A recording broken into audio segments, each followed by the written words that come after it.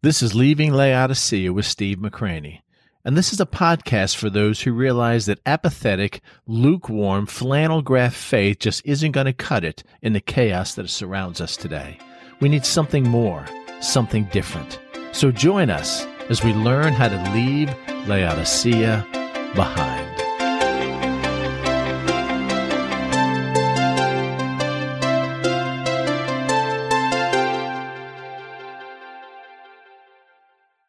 For a long time now, we've been talking about what it means to surrender your life to Christ, what it means to have a vibrant prayer life, what it means to take Christ seriously, what it means to move beyond the Laodicean church age in which we live and embrace Him for what He truly is.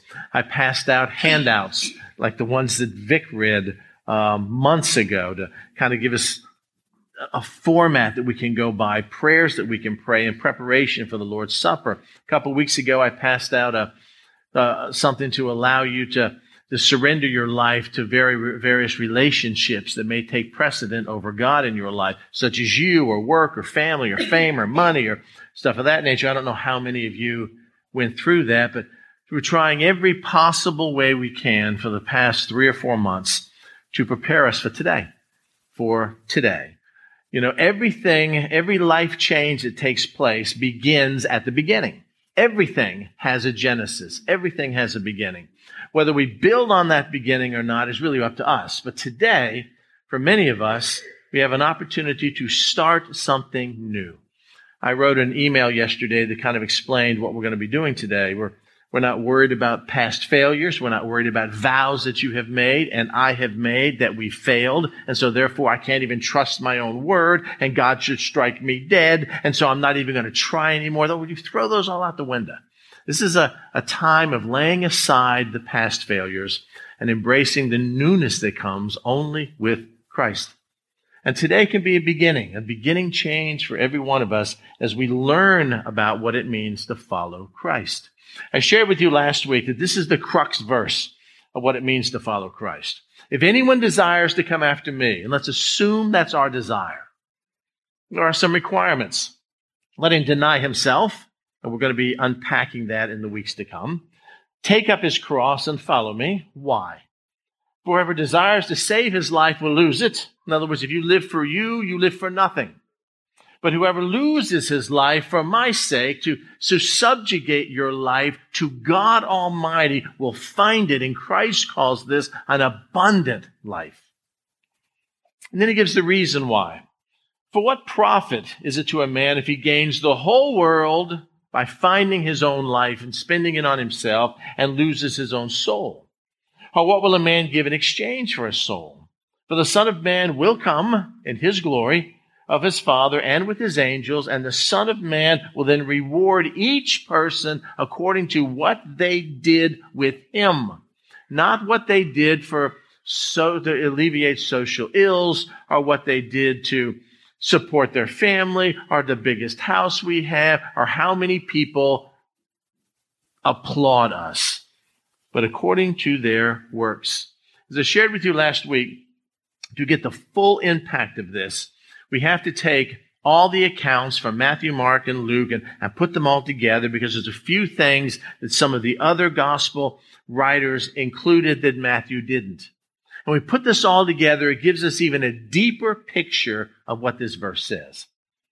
It says, then Jesus, Mark says, he called all the people to himself and said to them all, Luke adds, which means this is not meant for just the disciples. In other words, this wasn't just the 12, and he's surrounded by the entourage, which is us, the non-12. And so he's talking just to the 12. If you 12 want to follow me, you need to deny yourself. But Steve, you don't have to, because you're not part of the 12, and I'm not talking to you. But if we look at the totality of this event in the 3 Gospels, we find out that he's calling them all. And he's speaking to them all, not only the 12, but the women that were there and the following entourage. Many of the 120 in the book of Acts were probably there. And the disciples were there also. And here's what he said. Desire. If anyone desires to come after me, to follow me, to be my disciple, let him deny himself and take up his cross. And Luke says it's not a one-time commitment. daily. And if you've ever tried to surrender your life to the Lord and live totally for Him, you will find it's not just daily, it is most likely hourly. Hourly. In other words, the idea that Jesus is telling us here is this is not a one-time deal. Oh yeah, I remember an evangelist came, I think it was 1993, and he preached this message, and I went down to the aisle, and I prayed, and I surrendered my life to Christ, and I only had to do it once. That's not what Luke says. Luke says that sanctification is an ongoing process. It's a process of growing in holiness, and you're going to find that you will have to deny yourself.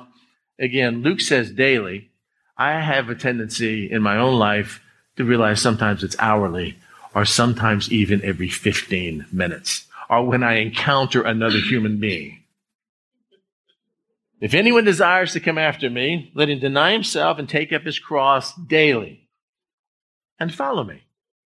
For whoever desires to save his life will lose it, but whoever loses his life for my sake, and Mark adds, and the Gospels, my sake, and only not just for me, but the proclamation of my message will find it. And he continues, for what profit a man if he gains the whole world and loses his own soul? Luke adds, and he is himself destroyed or lost. Matthew, or what will a man give in exchange for his own soul? Mark adds, for whoever is ashamed of me and my words in this adulterous and sinful generation. By the way, that applies to us today because we're living in an equally, if not more so, sinful generation. If you are ashamed of me and my words, of him, the Son of Man, will also be ashamed when he comes. Luke says, in his own glory, and Matthew, in the glory of the Father with his angels, and then he will reward each according to his works. That's the totality in Scripture of what Jesus said at this time. We talked about last week. Then Jesus called the people to himself, and he said to them all with all his disciples. And last week we focused on the word desire. It has to begin with a desire. If anyone desires to come after me, for whoever desires has to do this. And we talked about that God isn't asking for perfection. God is asking for desire. And he is very well equipped and knows, very experienced, is taking someone full of sin, full of baggage, full of failures, with almost nothing to bring to him, like all the disciples, like the Apostle Paul, like every Christian I know. And when they have a desire to be more like Christ, he takes them and turns them into something magnificent for his glory. Have you noticed? It all begins with desire. Last week we talked about the fact that the word desire means to will, to wish, to desire, but it also means not just dreaming, but actually doing something about it. I desire to hike the Appalachian Trail. Yeah, but you haven't got out of that chair and haven't eaten Pringles, quit eating Pringles for 6 years. I know, but that's my desire. No, that's a wish. That's a whim. A desire implies active will, active purpose, active volition. I have a desire and I'm going to do something about it. I have a desire and I'm going to act on that. I have a desire that's going to motivate me to sacrifice an action. Is what the word means. If anyone desires and is willing to do something about it, things can change. If anyone desires to come after me, to actually work on it, to actually sacrifice and set their mind to it and do something about it, let him deny himself, take up his cross daily, and follow me. I'm kind of amazed as I look at here the word let me, which implies your action, and it's implied all through this passage. This is an if-then kind of proposition. If you do this, then if you want this, this is what must have to happen. If anyone desires to come after me, then let him. Your action. First thing, deny himself. Implied. And then let him take up his cross daily. And we'll talk about what that means literally. And applied, let him follow me. It's not let God force you. God is not going to make the change in you. God is not going to push you up there. God's not going to move your lips like a marionette or a puppet. God says, let you do this. This is your action. If you desire with active will and volition, then there's certain things we need to do. Now watch this. There's certain requirements that the Lord lays out for us. And watch the order of sequence. We want to jump from, I'll follow him, and not do everything that precedes that. There's first a desire. You must have a desire. And that's what I'm praying for today. That everyone in here will concretely say, Lord, with all my failures and all the mistakes that I've made, I'm willing to try. I'm willing to desire. I'm willing to sacrifice whatever's necessary with your help to do that. I am willing to begin today. And after desire comes a denial. This is the hard part. In order to follow Christ, this great paradox, you must deny yourself. Because our flesh is an antithesis. It's anathema to the Spirit. You can't have them both. My flesh wants to gratify itself. The center, the idol of my flesh is me and not Christ. So there's a denial that takes place.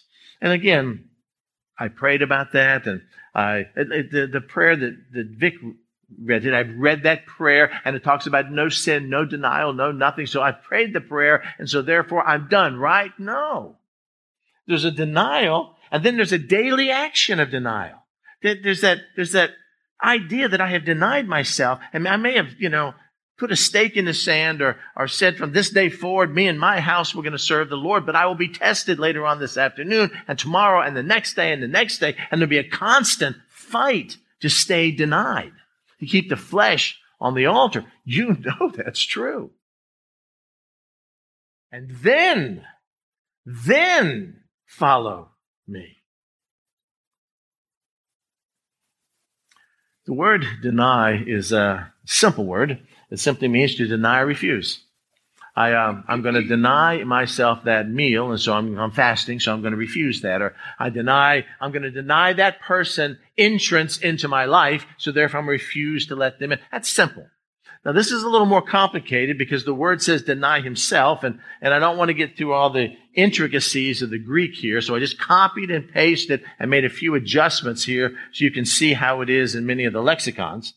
When the word deny is followed by a reflexive pronoun, which means oneself or himself, it changes.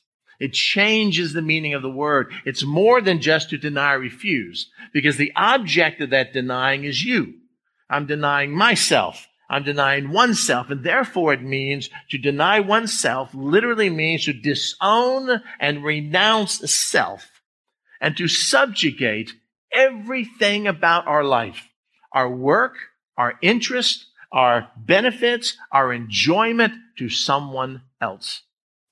In other words, it's more than just refusing. When I am refusing myself and I'm denying myself, it means everything that I am, my sincerely held convictions, the way I think things ought to be, what I do for my pleasure, what I do to satisfy my own desires. What is your 5-year plan? What is your 10-year plan? I don't have one anymore because that's all been subjugated under Christ. How much money do you have saved? It doesn't matter anymore because it's all subjugated under Christ. What kind of entertainment do you enjoy? It doesn't matter because it's all been denied and subjugated under Christ. When someone denies himself, in the Greek here, it is a powerful phrase. And it really digs deep into every single fiber of our being. That's why Jesus talked about counting the cost. Well, I have a desire to follow you. Well, here's what's required. The first thing you must do is this. I'm not sure I want to do that. The cost is too high. Many people struggle with that. If you look at synonyms, these are words that are used not only in the New Testament Greek, but also in secular Greek for this phrase. It gives you kind of a different idea what it means to deny. It means to speak against, to contradict, to avoid, to reject, nullify, stand firm against, resist, or oppose. You need to oppose yourself. Stand firm against yourself. You need to contradict everything you think or say. You need to avoid you. You need to nullify you. You need to reject you. Powerful, powerful condition Jesus places on following him. We never teach this. I've never heard a sermon on this stuff before. The church isn't interested in fully committed followers of Christ because they make everybody else, including the church staff, feel kind of funny. But someone who's absolutely sold out to the Lord Jesus of Christ, we would call a hero of the faith. Jesus would call just a follower of him. Well, if that's the definition of being a follower of Christ, then what are we? Where does that place us? Let me show you how the word is used. Matthew 26, 33 and 35, very familiar passage. Peter answered and said, after Jesus said, all you will deny me, I will never deny you. If all are made to stumble because of you, I'm better than everybody else. I will never be made to stumble. And Jesus says, surely I say to you this night that before the rooster crows, you will deny me 3 times. Peter says, even if I have to die with you, I will not refuse, void, reject, oppose, claim I never even know who you are. Remember that denial? It was an absolute denial. That's what the word means. Luke, we find same word being used. And I say to you, this is the difference between confessing, acknowledging, and adhering to, and to pronounce and proclaim publicly, and a denial. Whoever confesses to publicly pronounce and proclaim, yes, I belong to Christ. Let me tell you about who he is. Me before men, him the Son of Man will also confess openly before the angels of God. But he who denies me before men will be denied. It doesn't say by who, but he will be denied before the angels of God. Well, we know who we're going to be denied by. He talks about that in other passages. Which brings us to Matthew 10. So I want you to look at your Bibles. I've got the verses up here, but I want you to see this picture of total surrender to him. This is what it means. This will give you an idea of what the denying of self is all about. Matthew chapter 10. What he says here. Jesus is giving a command, to not only them, but to us too. He's talking about the truth that he tells us about life, about salvation, about sin, about the world in which we live, about the need of man for salvation, about hell and heaven. What I tell you in the dark, what I tell you secretly, what I tell you quietly, what I tell you in the stillness of your soul, what I tell you that you think is meant just for you, I need you to speak it in the light. Well, okay, this is making disciples of all the world. This is proclaiming the gospel message, something many of us, including myself, do so poorly when we take it outside of the church setting. And what you hear in the ear, what you hear, oh, that was really great, Lord. Oh, I understand that, Lord. Oh, I'm so wonderful that you open that passage up to me, Lord. Oh, I see what the future holds for the world, Lord. You preach on the housetops. You proclaim to the world. Now, he's not just talking to his 12. This is a command for everyone who has the Holy Spirit living in us. Every one of us. Jesus says, I didn't call you and redeem you to be quiet. In the book of Revelation, there's this scene where he has these angels flying in mid-heaven. I don't know, a couple 100 feet up in the air, who knows? And they're just flying around and they're proclaiming a message from God. Do you remember reading about that? Small little cryptic phrase.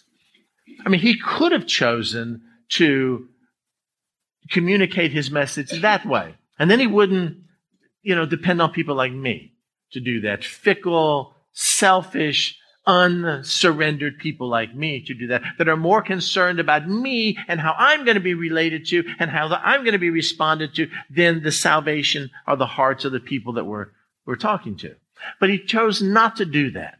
Instead, what he did is he filled us with the Holy Spirit and he gave us a a command to simply proclaim his message. What you hear in the dark, what you think is just for you, which is kind of quiet and safe in your own family and your own friends, in here, what you hear in here is not meant to stay in here.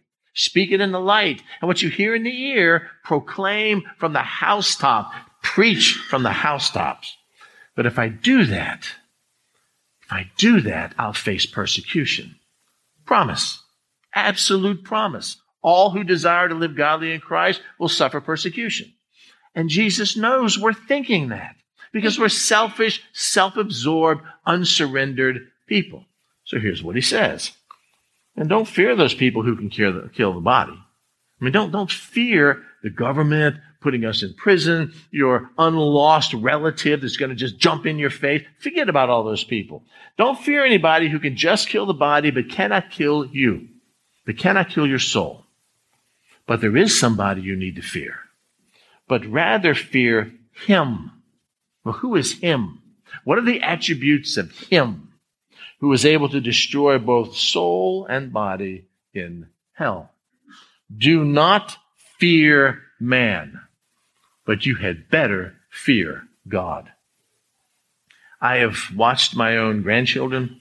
I have watched the church today, church in America today. I've even watched my own life. And one of the things that we have totally lost is the fear of God. I mean, we treat him with such disrespect. Yawn.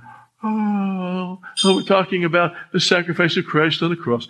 Oh, I've heard that story. You know, our demeanor, the way, I mean, if we truly had a fear of God, if he showed up and Ananias and Sapphira were dropped dead because of a known sin that we all knew about, man, we wouldn't even come anymore. We'd be scared to death of this God. But Jesus says, you want to fear somebody? Don't fear man, but you need to fear God. Do I? Do you? And if so, of fearing him to not displease him or disobey him, how has that changed our life? Then he goes on. You need to understand why you shouldn't fear, because God loves you. God has something planned for you. God is sovereign in all things. And so Jesus says this, are not 2 sparrows sold for a copper coin? I mean, in their culture, it's one of the most worthless animals. The copper coin, a penny, aren't 2 sparrows sold for that? Well, yeah. And not one of them falls to the ground apart from your Father's will. You need to understand, you who are afraid, he's saying, that even the very hairs of your head are numbered.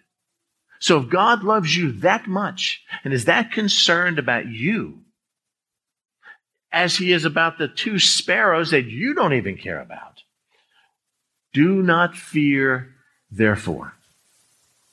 And what is the therefore? The consequences of proclaiming his message that he just talked about. Do not fear, because you are of far more value than many sparrows.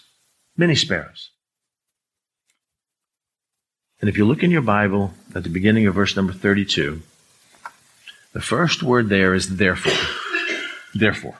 Every time you see one, you need to realize that he's making a concluding statement based on some premises that he shared beforehand.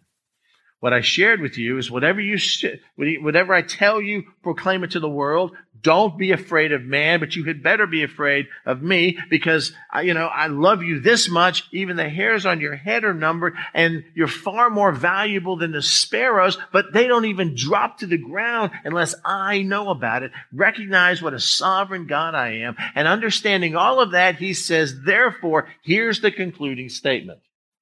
Therefore, whoever confesses me, where? In church? In my private prayer life? I'll confess you, Lord, publicly when I get to the white throne judgment and I'm surrounded by other people that are going to confess you. That's not what he's interested in. Whoever confesses me before men, him I will also confess before my Father who is in heaven. But whoever denies me before men. What, like Peter denied you? No, that's not the context here. The context is denying him by not proclaiming his name and his goodness to the lost people he places in our sphere of influence. to taking his message and being so afraid of the persecution and it's not even persecution in our country yet, the disapproval, the people that are going to write really nasty things on our Facebook page and we have to block them or whatever it is. We're so afraid of that and not afraid of him and his command for us. Wanting to be loved by the world so much that whoever denies him, and we deny him that way, Jesus says, him I will also deny before my Father who is in heaven. Lord, that's so hard. That's so hard. Can't I just homeschool my kids and go to a nice church and live in my holy little huddle and, just hang around other Christians and this whole evangelism thing, this whole light and darkness kind of deal. Can't I just be light and light? Why do I have to be light and darkness? Because the darkness wants to stamp the light out. Yes, but the light is far more powerful. It shows how great and magnanimous he is. I know, but my family's going to get upset with me and I may lose my job and all this stuff's going to happen. And Jesus anticipated every one of those fears. Same ones that we have right now. Look how he continues. Verse 34. Well, let me ask you a couple questions here first. Lord, if I confess Jesus before my friends, they won't include me. I won't be invited to the Super Bowl party. They won't take me fishing and hunting with me. And when they do, they'll get together in their little groups and they'll just kind of make fun of me. And Lord, I don't want to confess Christ to them because my love for my friends and acceptance by the world is more important than my obedience and fear of you. The scripture clearly says, he who makes himself a friend of the world, remember the rest of that? Turns himself into an enemy of God. Yeah, but I'm living with a guy that doesn't like Christ. Well, what about that? What am I supposed to do if I proclaim Jesus in my family, or if I live for Christ in my family? He may separate from me. He may divorce me, or she may leave me. What about that? Or I'll lose my job. They're asking me maybe to do some things that are unethical, and I don't want to lose my job. But what do you think God gave you that job? Well, to climb up the corporate ladder, to get the corner office, to have my name on the door. No, that's why you thought he gave you that job. He gave you that job because he's going to use that job to take care of your family, but he sent you there as a missionary, as light in darkness. Well, what do I do? Be light in darkness, come what may. Well, what if I get persecuted, even to the point of imprisonment, or you choose the excuse? There's a million of them out there. What is it that keeps us from being his followers? Fears and excuses. That Jesus knew exactly what those fears were. Look how he continues in verse 34. Just so that you'll know, he's saying to us, to those who desire to be followers of him, I hope you don't think I came to bring peace on the earth. What, you think I'm going to make everything just warm and fuzzy? This is Satan's kingdom. This is Satan's domain. I am coming back now to reclaim what belongs to my Father that was given over to Satan because of the sin of men. Peace? You know what's going to happen to me? I'm going to be denied by those people I came to save. I'm going to be lied about, maligned, flogged. Even my very disciples will flee from me and deny they even know me. I didn't come to bring peace on earth, but a sword, an instrument of combat. In what areas of our life? Well, it's really simple. For I have come, this is my purpose, to set a man against his father and a daughter against her mother. That's the closest intimate relationships that you have. Other than husband and wife, it's parent to child. Or a daughter-in-law against her mother-in-law, and a man's enemies will be those of his own household. Jesus says, this is what I've commanded you to do. This is what following me means. We don't preach that today. We don't even think about that today because the church would get smaller. Instead, the church grows longer or larger, but our impact in the culture is almost nil. There are many promises in Scripture. I'm going to start writing about those and sending you some emails about them later on. just looking at each of the promises. This is a promise. This is a promise. This is what Christ came to do. And so if you have problems in your family because of Christ, don't acquiesce. Stand firm. This is what happens when light enters into a dark world. It's also the cost of following Jesus. Are we willing to pay that? It's a desire thing. Then he goes on, just so that you'll understand that this is what I've come to do. Then we're all kind of looking and counting the cost right now. And so Jesus kind of lays all that out. It's all in this narrative here. He says, for those of you who are struggling, he who loves father or mother more than me is not worthy of me. Don't even bother trying. You have an idol in your life, and the idol in your life is a human relationship. That you rather please that human relationship more than please me. And he who loves son or daughter more than me is not worthy of me. I'll do anything for my kids. I just love my kids. I want my kids to like me so much. Parents, your kids have friends, but you're their only parent. It's not necessarily your job to be your kid's friend. It's your job to be their parent. You know what I mean? So we've missed that. And he who does not take up his cross and follow after me is not worthy of me. Therefore, implied conclusion here. He who finds his life will lose it, and he who loses his life for my sake will find it. Make sense? It's the paradox of this idea of following Christ. We don't speak in terms like this because we don't see public executions on the road heading in and out of Jerusalem. When they don't take prisoners today and publicly flog them sometimes to death. We don't have members of our church like Paul that bear on their body the brand marks of Christ. Most of our hurts are personal, are intimate, or have to do with our feelings. That person hurt my feelings. That person broke my heart. Their culture was different. I mean, even little kids saw the remnants of crucifixions. You had to, if you ever traveled to Jerusalem. That's what they did. They hung bodies out so that it would be a deterrent for other people who committed crimes. They knew exactly what it meant to pick up your cross and follow him. It was an instrument of excruciating pain, of public humiliation that always resulted in death. So when Jesus is telling them, deny yourself and take up your cross and follow me, they knew they meant total 100% abandonment to the lordship of Christ without reservation, no matter where it took you, no matter what happened, come what may. They understood that cost. We don't.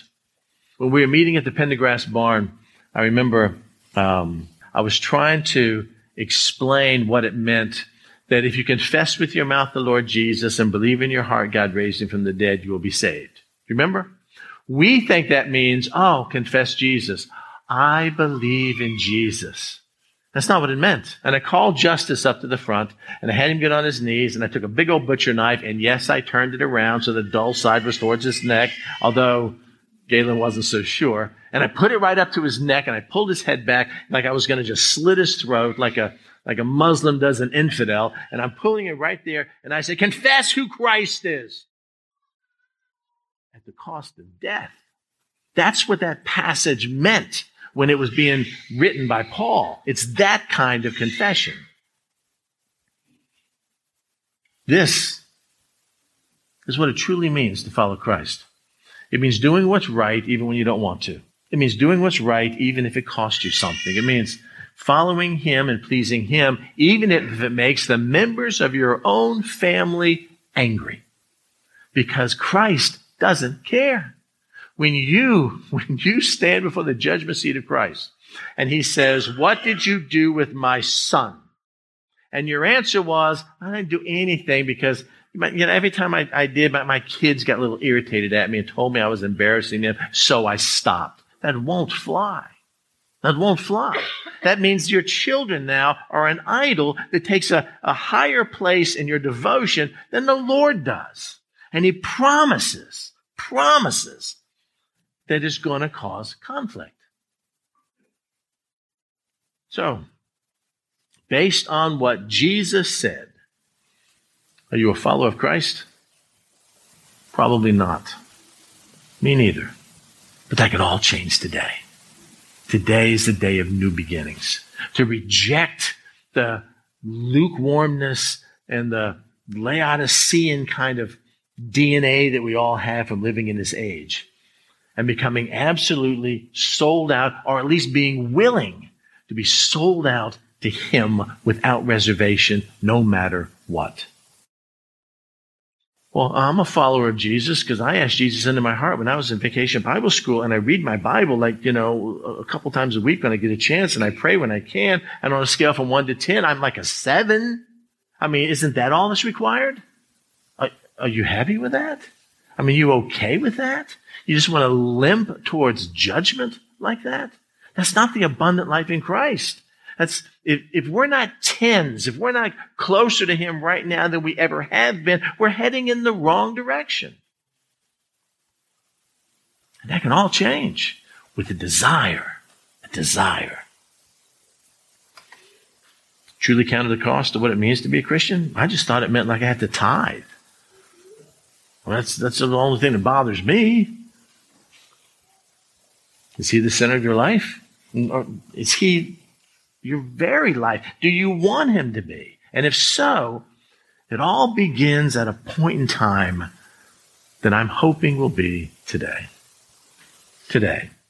Lord, I have followed you, and I have felt your presence, and you have used me, and I've had 10 moments in my life, and they've been fantastic and wonderful, and I can't believe that I fell back down from that relationship with you. But today can be different. Today can change. Everything begins with a beginning.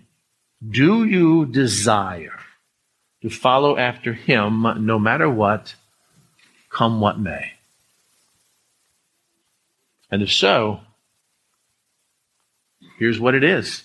I desire, I will deny myself. And again, next week I'm going to give you just some examples in life where all of us are struggling with denying ourselves. Take up my cross daily, follow him. Because if I continue spending my life for me, my life means nothing. But if I can spend my life for him, it means everything. And so what Christ wants is us to begin today. Now listen, there's nobody here, to my knowledge, because I know me better than you, there's nobody here that has made more vows to the Lord and broke them than I have. There's nobody here that has been the recipient of more grace than I have. My life was horrific. Still struggle with some of the things of the old life, but God nevertheless still loves me and still takes care of me and still gives me another opportunity. And since I'm such a perfectionist in my own spiritual life, that when I mess up, it's like I punish myself. I share this with you. I punish myself by separating myself from God for a number of hours or days so that I'm doing penance until I feel like I've suffered enough. Then I go back to God and ask him to forgive me for a sin that he already has. Like how stupid are you, Steve, to do that over and over and over again? Really stupid. Because I have this perfectionist kind of attitude in my own spiritual life. And what God has shown me this week that I want you to please understand is it ain't about perfection. There ain't nobody perfect but Christ. None. You will fail. You will take a few steps forward and a couple steps back. It's part of the sanctification process. Our children do it when they learn how to walk. We got this puppy I got this puppy for my wife, and I forgot that you don't take puppies and just put them outside, that you have to keep them inside for months, right? And so we're trying to potty train the puppy. Every time the puppy messes up, which really is not too many. I'm kind of impressed. Now, okay, what do we chuck the puppy out? I hate you. I can't believe it. There's something to learn. We still love the dog through it. Well, does God not love us at least that much? It's insane. What he wants is a desire. I beseech you, brethren, by the mercies of God, that you have a desire to present your body as a living sacrifice. But it's full of sin. No, I see it as holy. But I've messed up and you won't accept me. It is acceptable unto God, which is the reasonable, logical, rational thing to do based on the mercy and grace he showed you. Once I am willing to surrender to him, then he begins to work with me, to energize me, to cooperate with me, and change me into what he wants me to be. But it all begins with desire. Amen? So we're going to have the Lord's Supper. And we're going to do this individually. And I'm going to ask you to spend some time in prayer. And I'm going to ask you today to make that commitment, to let today be the beginning. Today, from this day forward, to the best of my ability, I want to surrender my life to you. And Lord, when I mess up, which you will, I'm going to immediately confess that sin. I'm going to practice that spiritual breathing. I'm going to confess out my sin. I'm going to inhale his forgiveness, and I'm going to pick myself up, and we're just going to move forward. And if I'm struggling and stumbling today like a toddler, hopefully tomorrow I'll walk a little better, and someday down the road I'll be an Olympic runner. It takes time. And it takes time on this day by day, almost moment by moment decisions that we make to choose to live a sanctified, surrendered life or to go our own way. So I'm going to have the Lord's Supper up here, and I'm going to ask you to come and partake of it after you have prayed. And also up there, you're going to find this vintage 1990 What Would Jesus Do bracelet. You remember these? Remember these?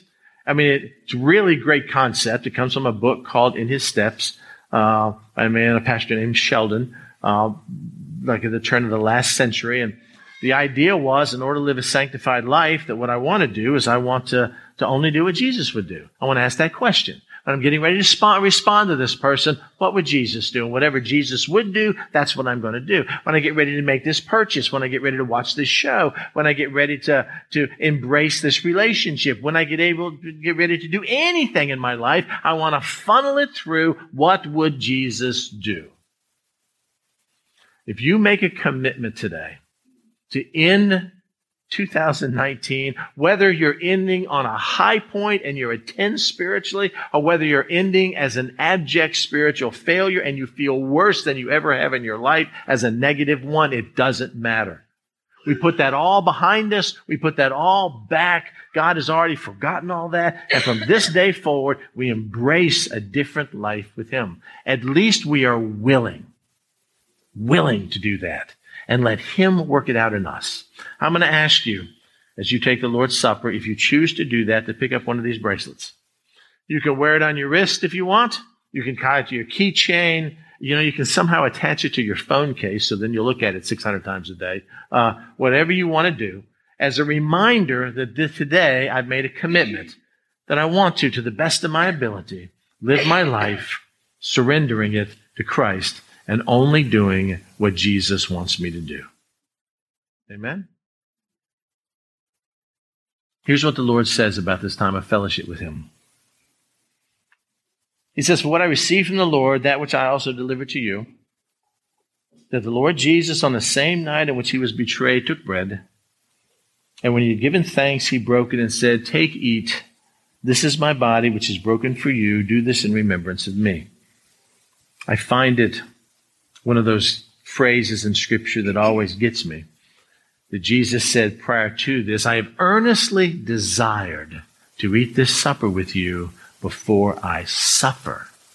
And they didn't get it. They just blew right on, talking about who was going to be the greatest. He wants fellowship with us.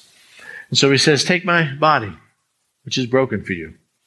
partake of the bread of life in fellowship with him. In the same manner, he also took the cup after supper, which is the cup of redemption, the cup of atonement, saying, "This cup is a new covenant in my blood. Do this as often as you drink it in remembrance of me." That the Lord Jesus Christ shed his blood for the redemption of our sins. Our sins, not his, but ours. The just for the unjust. And he wants us to partake of that, to drink of the new wine, the new covenant. As a matter of fact, Jesus says that he will not even drink of the fruit of the vine. Again, it's been 2,000 years until he drinks it anew with us, celebrating this fellowship in heaven. He's waiting on us to fellowship with him. So I'm going to pray. I'm going to ask you to take whatever time you need to get your heart right. And up here we have the bread and we have the juice and I have the bracelets. Please do whatever God has called you to do. Since you'll be coming up here alone, there's no peer pressure. I'm not going to have you wave them at the end to see who's got them and who doesn't have them. This is just between you and him. And I'm asking you that if you make this commitment today is the beginning, that we will pray for each other, we will encourage each other, and we will urge each other on to spiritual fervency, especially as we see the day of his return approaching. Amen?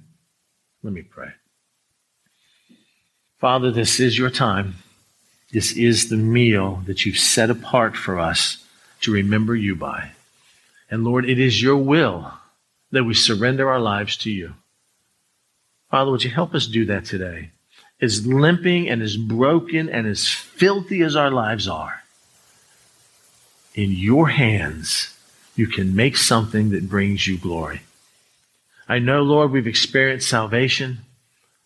I know, Lord, that many of us have failed at sanctification, but that all can change today. Lord, like a newborn babe, would you let us be willing and to have you make whatever change in our life is necessary. Lord, we thank you for your patience.